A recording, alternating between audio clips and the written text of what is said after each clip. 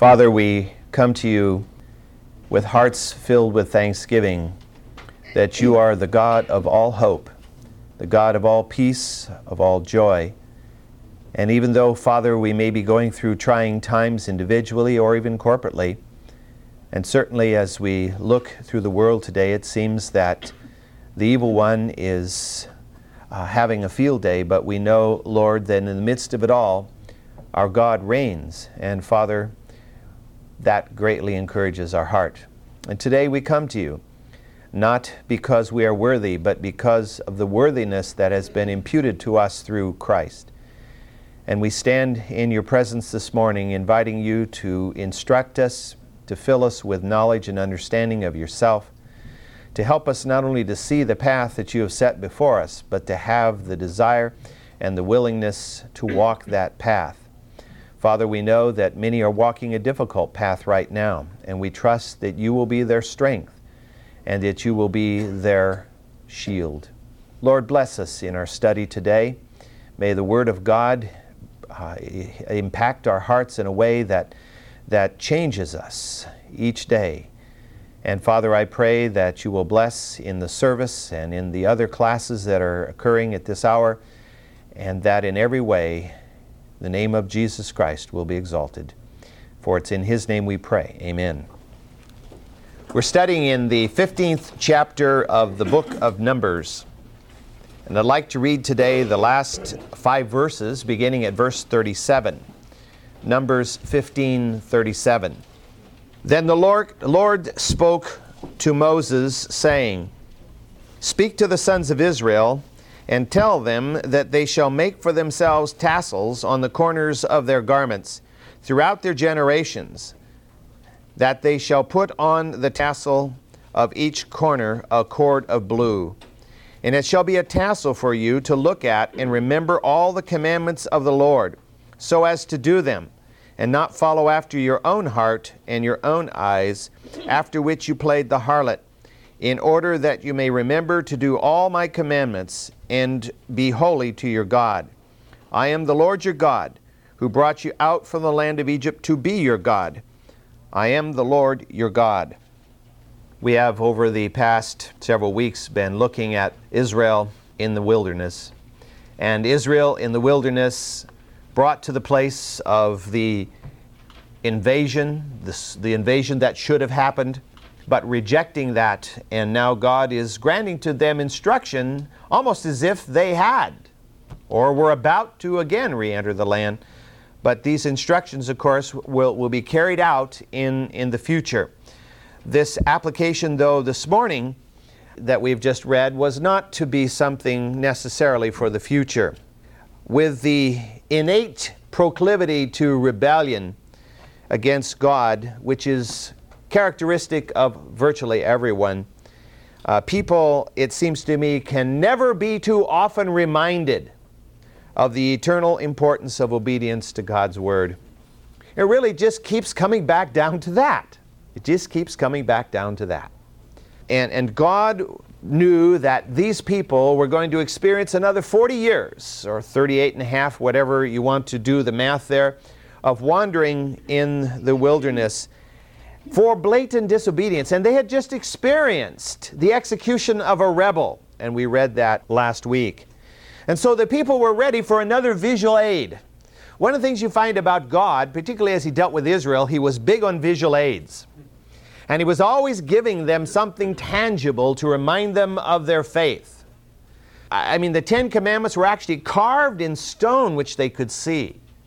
And a tabernacle was raised, and the high priest would dress in this lovely, garment. And later on, there would be the bronze serpent. And these things God would give as touchstones of faith.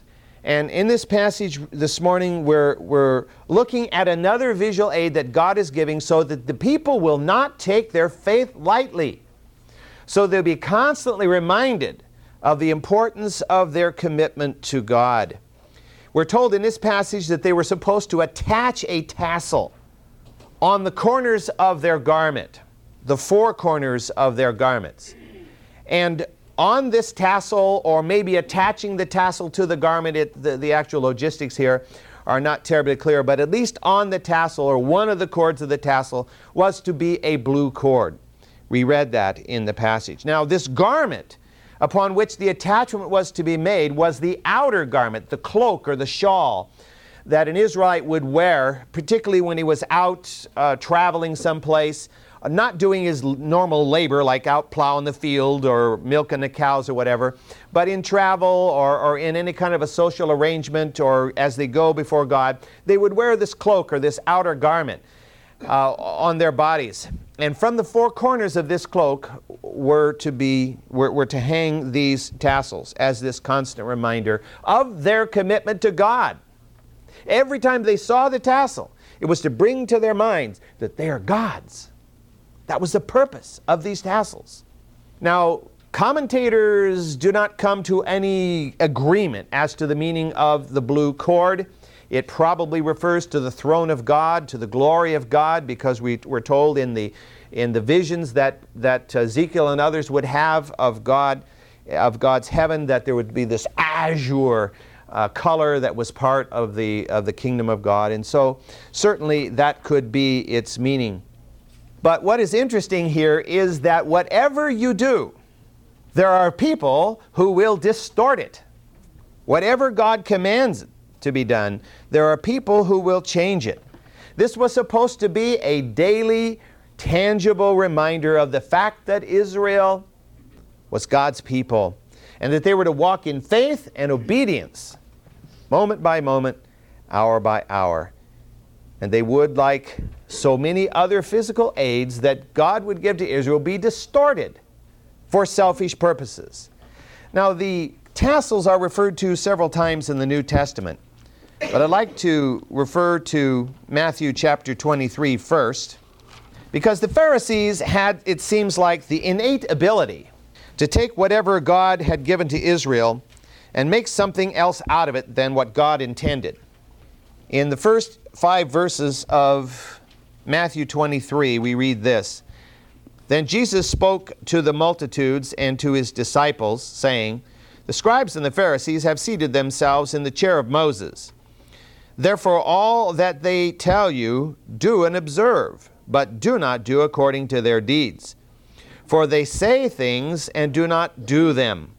And they tie up heavy loads and lay them on men's shoulders, but they themselves are unwilling to move them with so much as a finger. But they do all their deeds to be noticed by men, for they broaden their phylacteries and lengthen the tassels of their garments."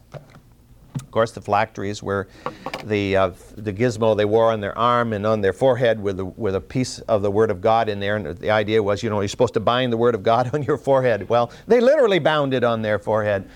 And of course, they made it bigger so it was more obvious. And it says they lengthened the tassels of their garments. What they have done is taken these tassels, which were supposed to be simple little reminders of who they belonged to, and they made them into emblems of spirituality. And the bigger, the longer they were, the more spiritual you were.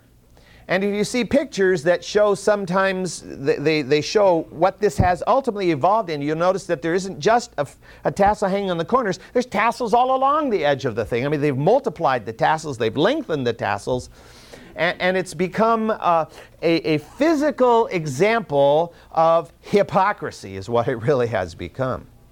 Now, this particular feature was something that Jesus also wore.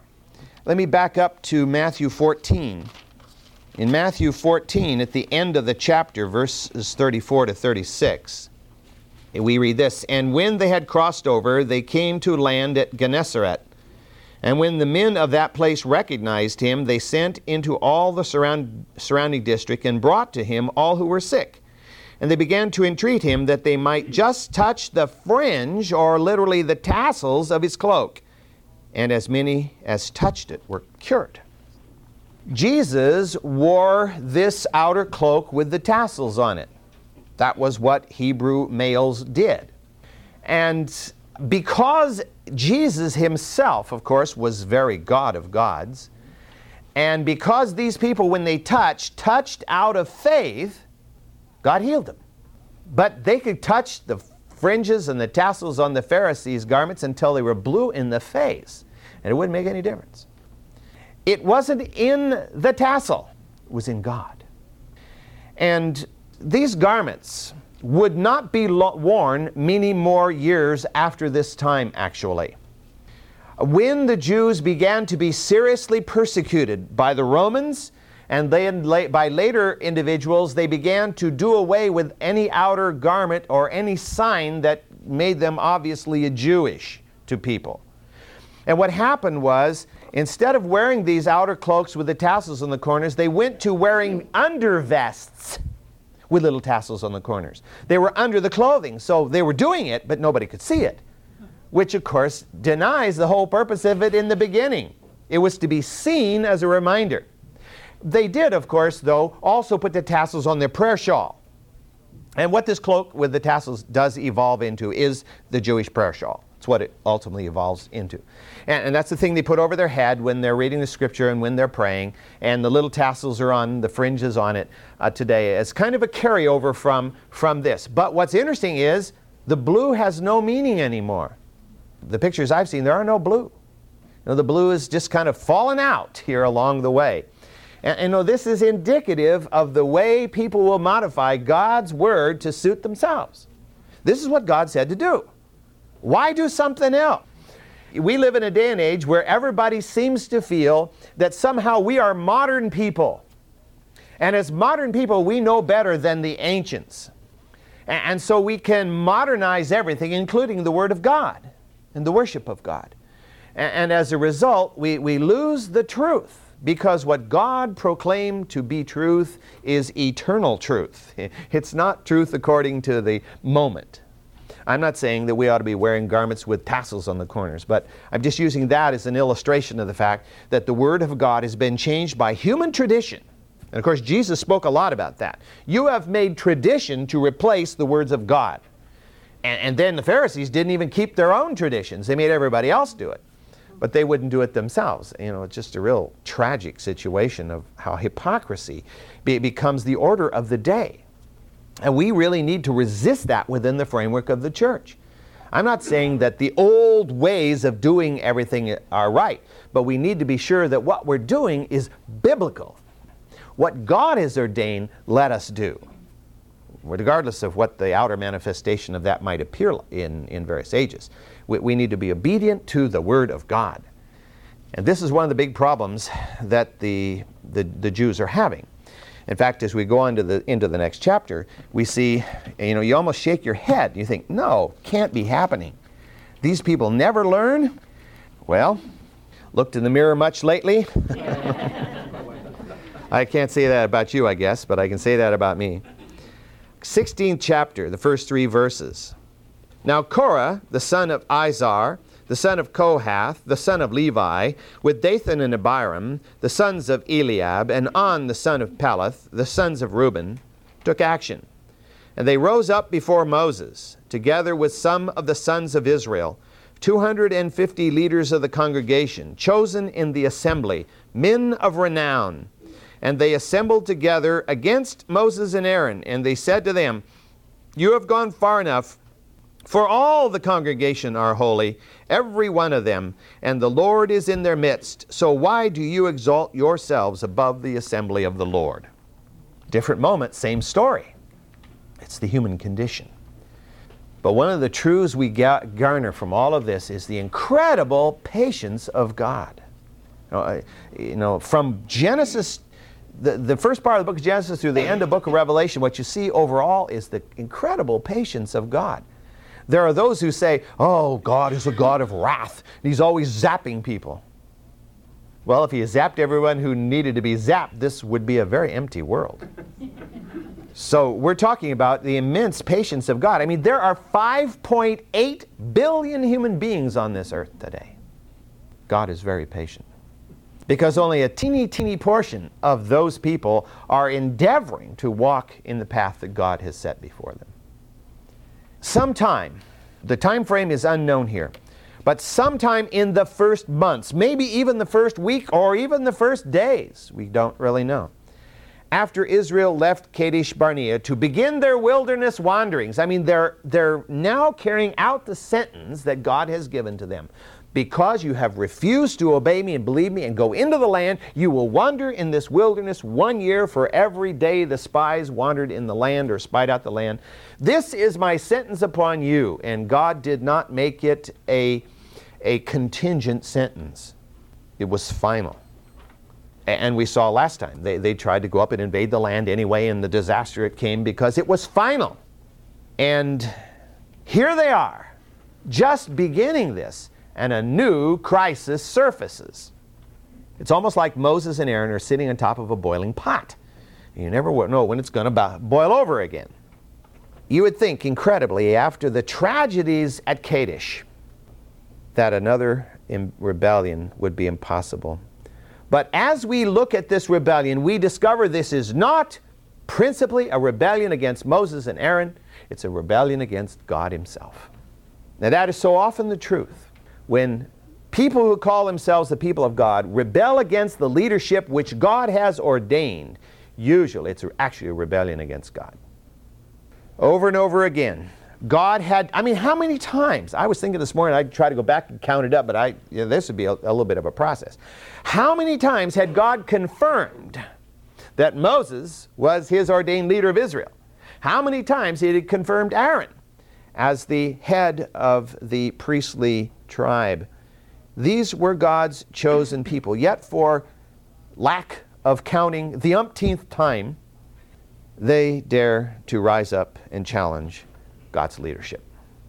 Korah, Dathan, Abiram, and On are the four named people here. Now On drops out immediately.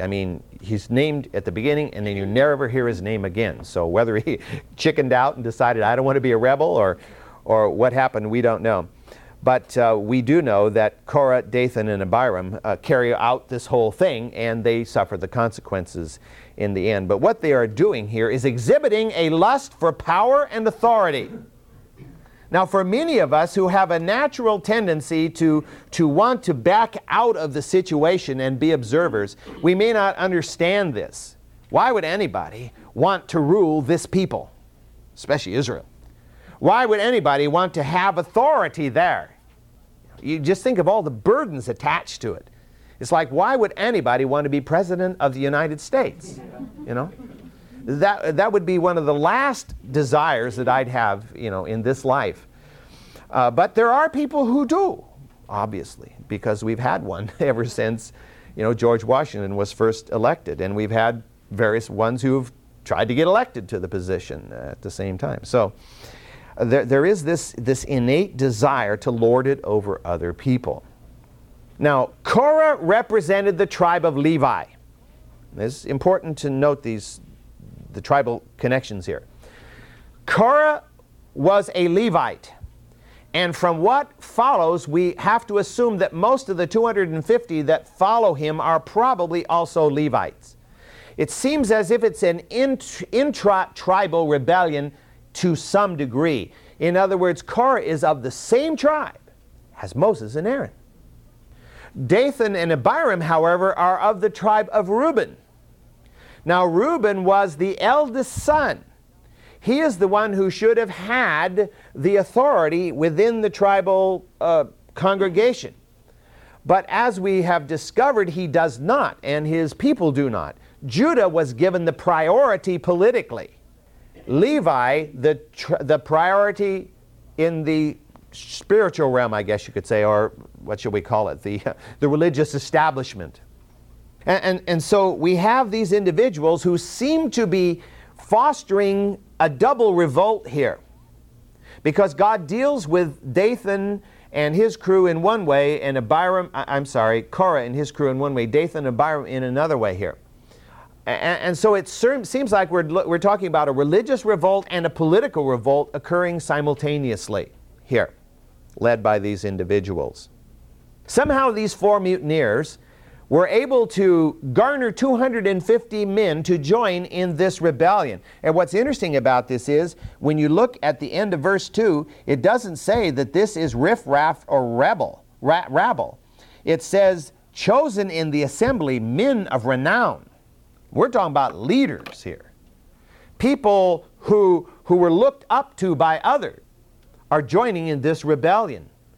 And so it's a serious matter here that Moses must deal with. Now, the ground was fertile for insurrection. They had just failed to do what God had ordained them to do. They did not get the land. They're wandering in the desert. So you can imagine there are a lot of disgruntled people here.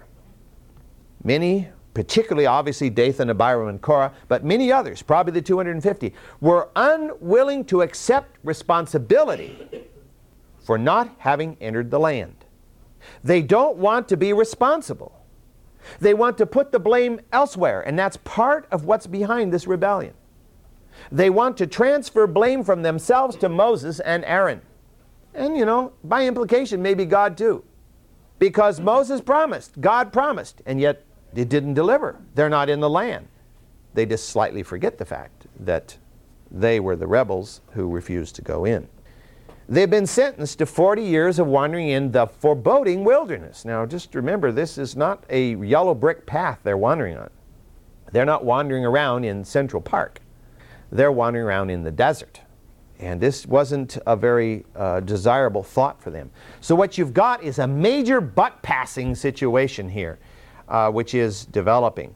They're hoping, and it seems that the bulk of the people are supportive of the rebels.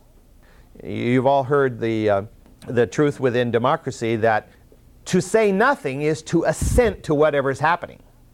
And so by the congregation being at least tacitly supportive of the rebels, they're on their side in effect. So Moses and Aaron are in this situation again of being the few against the many. And it seems that many of the people are kind of hoping that maybe the rebellion will succeed so that they can kind of pass off this guilt onto Moses and Aaron and see Moses and Aaron, they're getting on in years. They're in their 80s. Maybe we want younger leadership here, And this seems to have had the support of the multitude. Now, the excuse given by Korah for his rebellion here is that the whole congregation of Israel was holy, set apart unto God, God's chosen people. Not just Moses and Aaron, the whole people. Therefore, they could all know God's direction. They all had direct wiring to the kingdom of heaven. Therefore, they don't need Moses and Aaron leading them around. They don't need the word coming through Moses. Step aside, Moses. We are all holy. We can lead ourselves. It's almost humorous because, what is Korah saying? He's saying that this rebellious, faithless people that would not go into the land when God said, go in, and showed them that they could take the land, that this is the holy people unto God. It's a joke. It's presumptuous. But beyond that, Korah even dared to accuse Moses and Aaron of exalting themselves above the assembly of the Lord. Now, their accusations totally, and of course conveniently, ignore three important facts. First of all, we have already read in the past that God considered Moses to be a very humble man. Now, if God considers somebody to be humble, I think you can decide that they're probably humble. Secondly, that Moses had made it abundantly clear to God and to Israel he didn't want to lead this stinking people anyway. He had told God that at the burning bush. And as you go through this passage, you see where Moses is in effect saying, it doesn't come out in black and white, he's in effect saying, this is the test we'll apply, and if God wants to set us aside, fine, we'll gladly step aside. If God has somebody else for leadership, that's wonderful. We're tired of this anyway. And then, of course, the biggest thing they were overlooking was the fact that it was God who had ordained Moses and ordained Aaron, and that was abundantly clear. How many times does God have to say it before the people understand it? Well, what this makes clear to us is that the rebellion is not based upon logic, The rebellion is not based upon some failure on the part of Moses and Aaron. It is based upon rebellion against God himself. And as I was thinking about this passage came to mind this morning. I'd like to read to you. It's not on your outline, but in Samuel, the 8th chapter. 1 Samuel chapter 8, beginning at verse 4. Then all the elders of Israel gathered together. Does this sound familiar? You know, all the elders of Israel are gathering together here. And came to Samuel at Ramah. And they said to him, Behold, you have grown old. Now they could have in fact been saying that about Moses and Aaron, you know. You guys have got a little bit old for this job. And your sons do not walk in your ways. Well, we have no idea what Moses' sons were doing here. Now appoint a king for us to judge us like all the nations. But the thing was displeasing in the sight of Samuel when they said, Give us a king to judge us. And Samuel prayed to the Lord. Notice God's response. And the Lord said to Samuel, Listen to the voice of the people in regard to all that they have said to you, for they have not rejected you, but they have rejected me from being king over them. Now that is essentially what is happening here in the 16th chapter of Numbers. It is the same thing. Because these people know that Moses is the God-ordained and God-proven leader, and they were there when they witnessed the ordination of Aaron. So, I mean, you know, they can't plead ignorance here. They can't plead that God has now made it clear that it's time to move on. No. It's a rebellion against God himself. Flat out, plain rebellion against God himself. And how God deals with it proves this. Because God doesn't mess around. Let's look at verse 4 of Numbers 16. When Moses heard this, he fell on his face. One of the things you discover about this as you read through these passages is Moses gets a good deal of exercise. You know. Falling on his face. And he spoke to Korah and all his company, saying, Tomorrow morning, not sometime in the future, tomorrow morning. I don't know. If I'd have been Korah and the other guys, I think a chill would have gone right up and down my spine. So soon? Tomorrow morning the Lord will show who is his, and who is holy, and who will bring him to himself. Even the one whom he will choose, he will bring near to himself. Do this.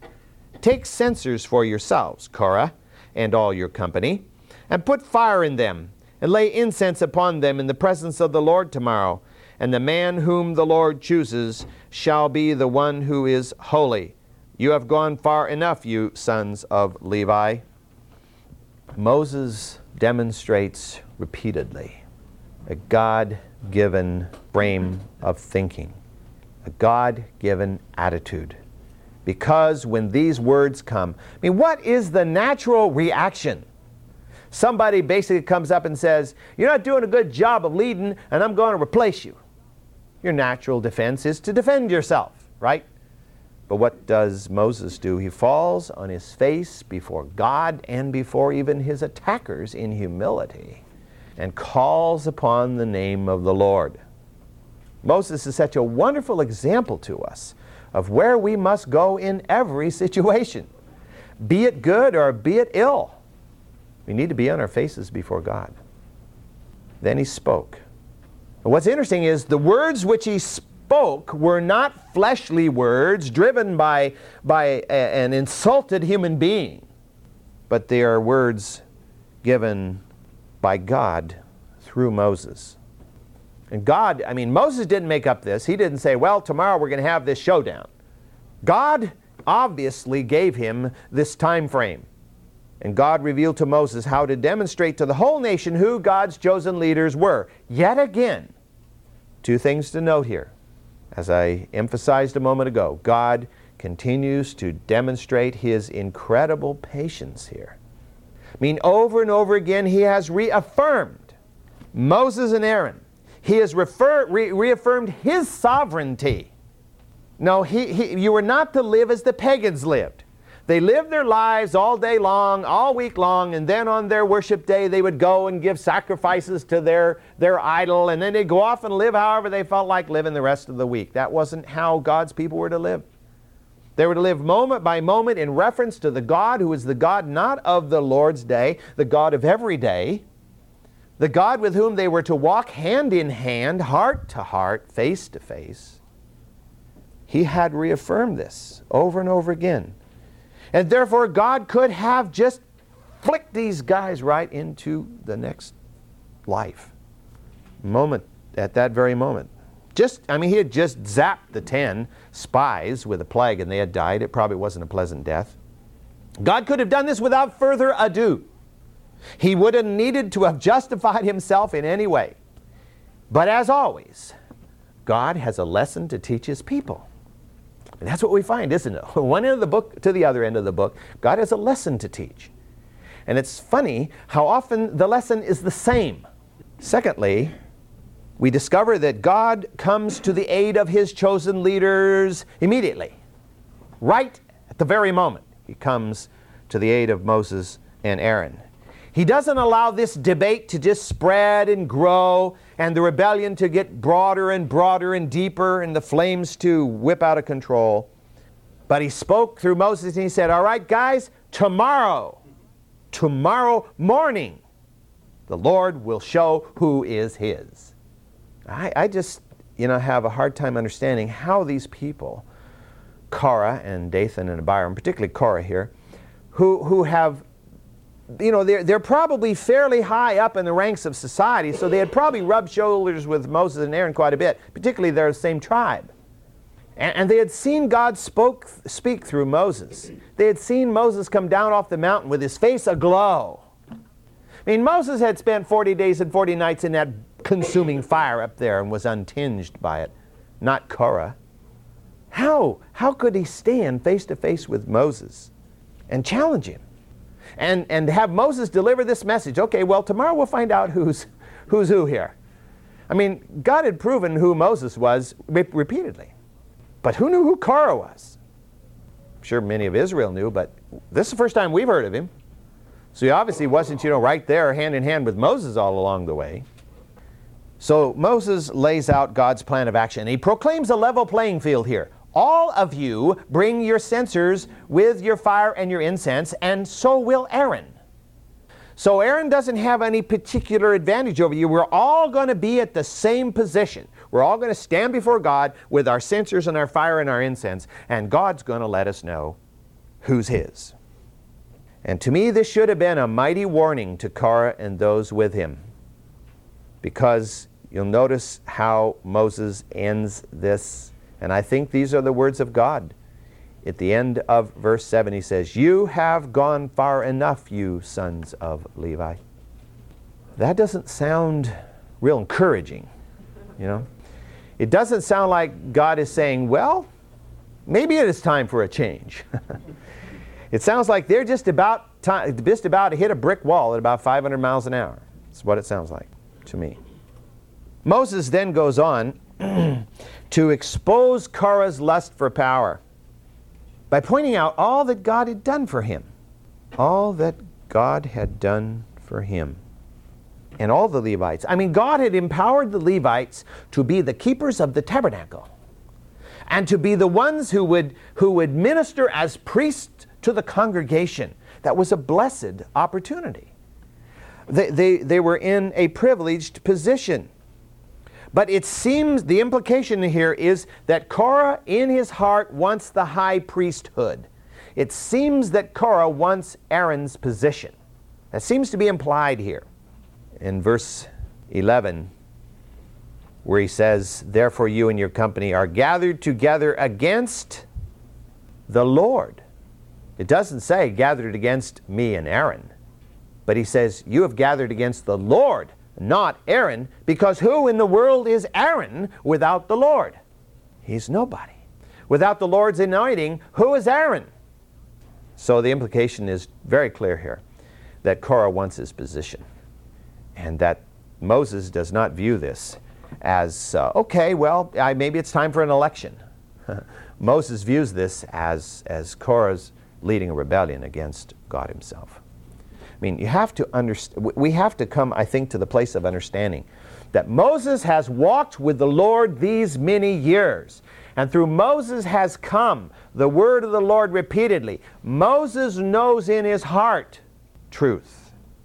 And Moses knows in his heart. Moses has discernment, the discernment of the indwelling Spirit. And he knew that this was rebellion. And he knew Korah's heart. And if Korah had had an ounce of wisdom, he'd have heard the warning from Moses, and he'd have called this whole thing off right now. But he doesn't. Verse 12. Then Moses sent a summons to Dathan and Abiram. I mean, now he's had this encounter with Korah. The other two rebels weren't there, obviously. So now he sends a summons to Dathan and Abiram, the sons of Eliab. But they said, "We will not come up. Is it not enough that you have brought us up out of a land flowing with milk and honey, to have us die in the wilderness? But you would also lord it over us. Indeed, you have not brought us into a land flowing with milk and honey, nor have you given us an inheritance of fields and vineyards. Would you put out the eyes of these men? We will not come up." Now, Dathan and Abiram will not come before Moses, because to come to Moses at Moses' summons would be to admit Moses' authority. Now, they aren't going to do that, because they're challenging Moses' leadership. As Korah is challenging Aaron, these two are challenging Moses directly, because they're sons of Reuben. And Reuben should be the leadership tribe. I mean, Moses is not even of the tribe of Judah. He's of Levi. And so they are not going to admit to Moses' authority. So they're not going to listen to his summons. Instead, they accuse Moses of leading Israel astray. And they make the craziest accusations here. Now, you and I know something about the situation from which the Israelites have come. I think through our study, we have come to know about the horror and the degradation of the Israelite captivity in Egypt. And so to me, it is dumbfounding that we read in verse 13 that Dathan and Abiram referred to the land of Egypt as a land flowing with milk and honey. No, because a land flowing with milk and honey is not a figure of speech just meaning that there are good things to eat there. It means also that it's a land of shalom, a land of peace and well-being. It's an expression that means all is well with me and my family in this land. And certainly that was not true in Egypt. Oh yeah, they may have had leeks and garlics and melons and fish, which they overstated. But they were in captivity. They were an oppressed people. That's not shalom. And that's not flowing with milk and honey. I mean, these guys are purposely misstating the facts. It's not that they have forgotten. It's not that the situation was different from what we assume it to be. It's because they are purposely lying here, distorting the facts. Now, this phrase, land flowing with milk and honey, was first used by God when he was talking to Moses at the burning bush. And then when God spoke to Moses later on, and we've read these passages as we went through Exodus, God would say, I want you to lead the people into this land which flows with milk and honey. This is God's figure of speech. And certainly Moses used it several times when he was encouraging the people along. You know, they're getting bogged down there in the desert and in the wilderness, and it's getting hard. And he say, look, Canaan's just ahead, a land flowing with milk and honey. We'll be out of this dust and heat. Well, maybe not out of the heat, but out of the dust. We'll be in a land that is, well developed, and we'll have all these good things. Now the rebels are throwing the phrase right back in Moses' face. They're using it to describe Egypt, which was a joke. And they're accusing Moses of not leading them into the land which flows with milk and honey, meaning Canaan, which is God's terminology of it, so that they could have their fields and vineyard. Moses, it's your fault that we're not in Canaan. Well, I don't know which planet these people came from, but it certainly wasn't Earth in this thinking. They are denying the obvious fact that they were amongst those who listened to the 10 spies, and they were amongst those who refused to go into the land, because you and I know from the passage we studied before how many people were willing to go into the land. You could count them on one hand. Moses and Aaron, Joshua, Caleb, and probably Miriam, even though she's not listed, but we assume she was willing. So we have those 5. And there might have been some kids, well, Dad, why can't we go in, But amongst those who were 20 and above, there were only 5 who were willing to go. None of the rest were willing to go, which means that's true of Dathan and Abiram and Korah and the 250 and all the rest. They were not willing to go in. So what is being displayed here is the characteristic of human nature. Blame someone else for your failure. And of course, we live in a society where this has been incorporated into the way our justice, if you want to call it justice, system works. Blame society. Society's at fault for everybody's problems. Well, what is society anyway? Well, that's all of us. These men are mocking Moses.